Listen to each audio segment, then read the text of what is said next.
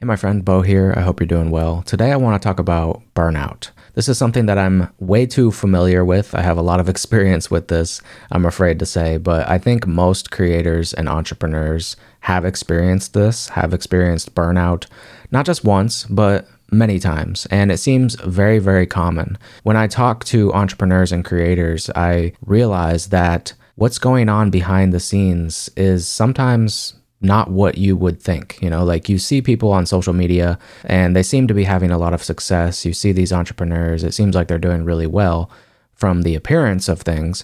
But if you were to look behind the scenes, you would see the reality and you would see the truth. And you would see that most entrepreneurs, most creators don't really know what the hell they're doing. And they're just sort of winging it and, trying a bunch of different things and hoping it works. Most people don't really have a solid strategy or a plan for avoiding burnout and running their business in a way that is sustainable and gives them space and freedom and peace of mind. Most entrepreneurs are on the hamster wheel. Even the so-called successful entrepreneurs, even the people that are out there making plenty of money, it's not about the money though. It's, are you free? Are you happy? Are you at peace? Does your business consume your entire life? Do you actually have the business you want? Does your business give you the freedom that you desire? I find that most people don't have the freedom that they want. And most people get into business and entrepreneurship for more freedom. That's probably one of the main reasons you started this journey.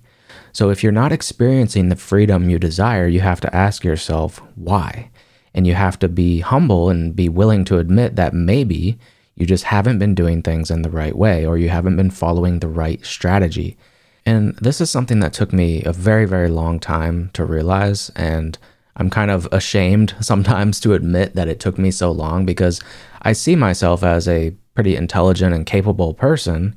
I think most entrepreneurs do see themselves that way. You kind of have to. But nonetheless, even though I thought I was smart, I still struggled for a long time and I couldn't seem to figure out why I was struggling so much. I kept thinking to myself, like, I know I'm smart enough. I know I'm capable. I know I have the skills or the ability to do this and make this work. But for some reason, it's just not working. And I started to feel ashamed of myself and embarrassed that things weren't working. But you have to see that it's not necessarily your fault. It might just be you're not following the right model. You're just not doing things in the right way because you're probably looking out there at other people and you're seeing what other people are doing and even what other business coaches are recommending.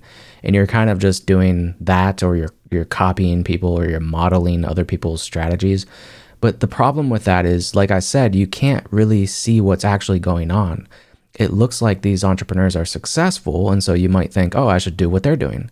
But if you were to see behind the scenes, you would see the reality and you would see that these people don't really have the life that you desire. And so you wouldn't really be wise to copy their strategy.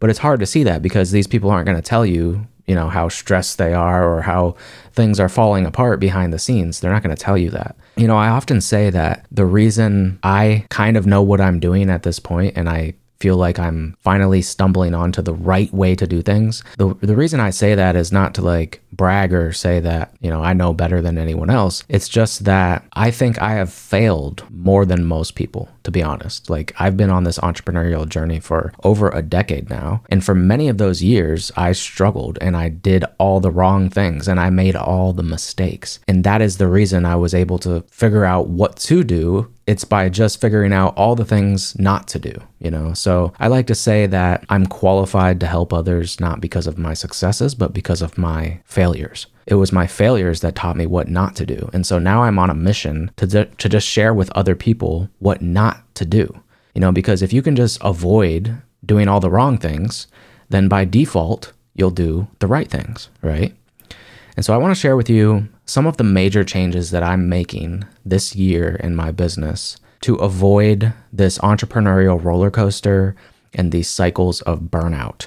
And one of the reasons I'm making these changes is not just because I've learned my lesson the hard way over the years, but because I'm going to be a father for the first time in a few weeks, actually, as of the time I'm recording this. I have a daughter coming into the world very soon. And I want to make sure that I am a present father, like I want to have the time and space to be able to enjoy watching my child grow up. I want to be there. I don't want to be a stressed out father who's just consumed with his work. I don't want to be that. I want to have freedom and space in my life. And so I realized that if I want that, and if I want to have more of that in my life going forward, I'm going to have to make some major changes to the way I'm doing things. And so I just want to share with you a few of the big changes I'm making, and you can feel free to copy my strategy and do the same thing moving forward. I think you would be wise to, but this is just what I'm doing, so I want to share it with you.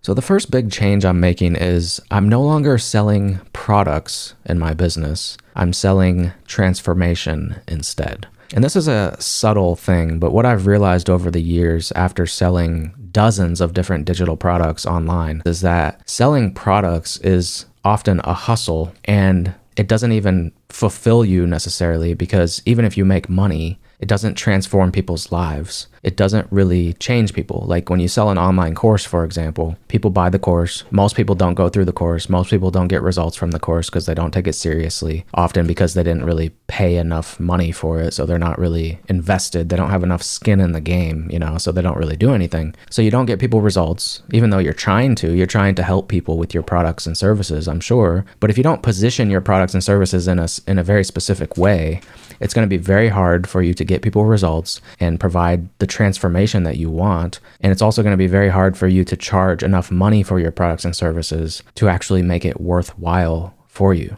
Like if you're selling digital products or online courses or services, stop thinking about you're just selling a product or you're just selling a service. Think of it as you're selling a transformation. That's what's important, is the result that you're helping people achieve. And if you can just focus all of your energy and attention on getting people amazing results with what you're selling, then abundance is going to flow to you, because that's just like the law of the universe, give and you shall receive. If you help enough other people get what they want, I think Zig Ziglar said this, help enough other people get what they want and you'll have everything you want, And I think a lot of the reason people struggle is because they're not providing transformation with their products and services. They're just selling it as a product, sort of like a commodity.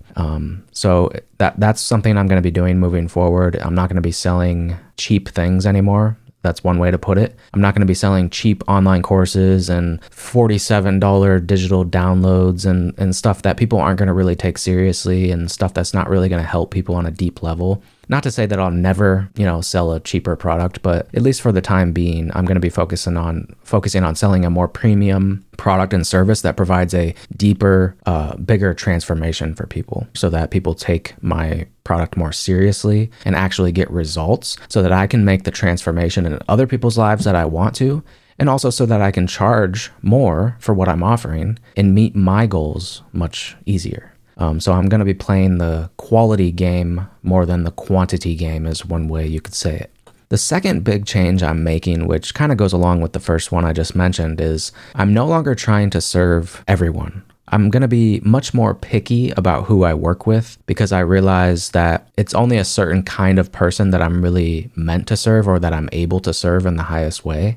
And it's only a certain kind of person who is actually willing to do what it takes to succeed. I'm no longer interested in working with everyone or trying to help everyone. I realize that marketing is a filtering mechanism, and it's much better to just filter people out so that you can get down to the small percentage of people who are actually ready to do the work, who really resonate with you and your message, and who want to work with you, instead of trying to convince the masses to buy whatever you're selling. It's just work with people who already want to work with you. I personally have no interest in trying to convince or persuade anyone to buy what I have or to work with me. I only want to work with people who want to work with me, who are already sold and are just ready to take that next step and, cross the finish line, so to speak. So I'm no longer interested in working with just anyone. I'm interested in working with people who are ready to do the work and who want to work with me.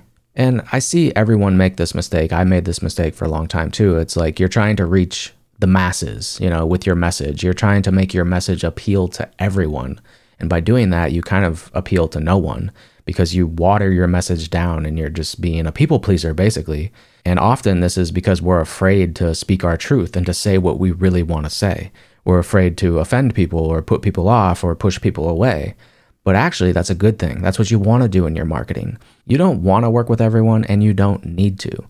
One thing I learned a few years ago when I was scaling an online course business to several thousand paying customers, I realized that business is a game of small numbers. And what I mean by that is like, there's only a small percentage of people who are actually going to pay you money and buy your product. Like, for example, the business I had a few years back where I was selling online courses with a business partner, we sold several thousand courses, but even that was only about 2% of our overall audience. So we had like 150 or 200,000 people on our email list, but only a few thousand of those people were customers, you know? So I think it equaled out to like 2.3% or something if I do the math exactly.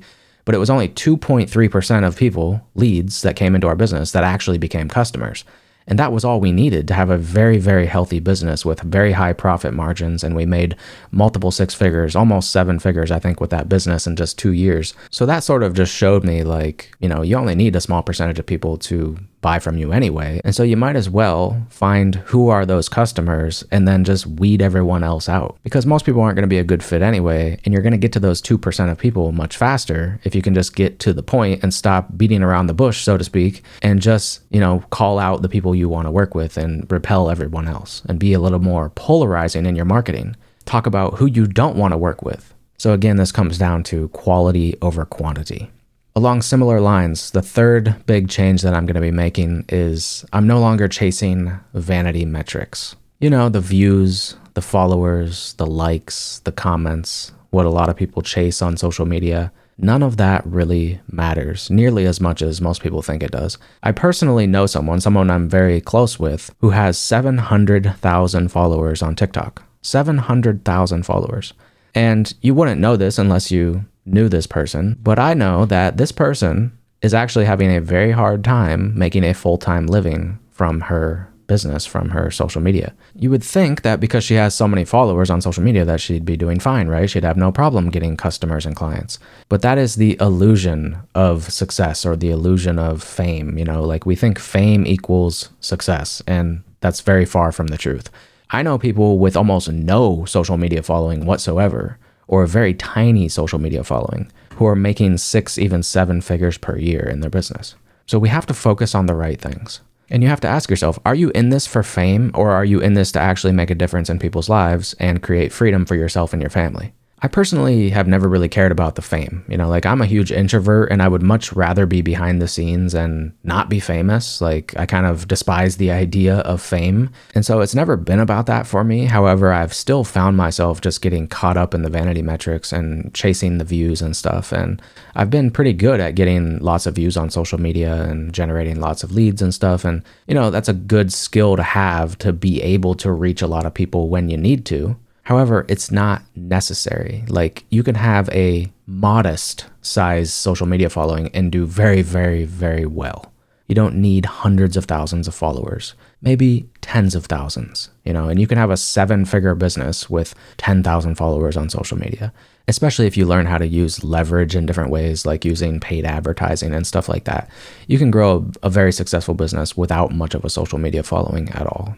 And so we just have to be careful about focusing on the vanity metrics. They don't matter nearly as much as you think. And a lot of the people who you see who look successful on the outside are not nearly as successful as you think they are. They might even have the fancy stuff, the fancy car, the fancy house, but you don't see behind the scenes. You don't realize that maybe they went into deep debt just to buy that car or that house. And if anything were to ever happen to their social media following, or they stopped getting all the views, they would be in deep trouble and they'd probably have to file bankruptcy, and that success would go away very quickly. So to summarize, the major changes I'm making is basically I'm taking the less is more approach. And I really believe that this is the way to having peace of mind in your business. I think it's really about boiling things down and having a simple business, but one that goes deep, that provides a deep transformation to the people that you do work with. It's not about having a shallow impact on many people, but it's about having a deep impact on few people. So it's quality over quantity, weeding everyone else out so that you can attract the perfect fit customers and clients that are more enjoyable to work with, that are more willing to pay you what you're worth, so that you can hit your income goals without being a hamster on the wheel of social media and without burning out, without constantly needing to hustle and chase more views and followers and likes. I'm sure if you're listening to this, you want more freedom in your life, and so you have to simplify. I really, really believe that.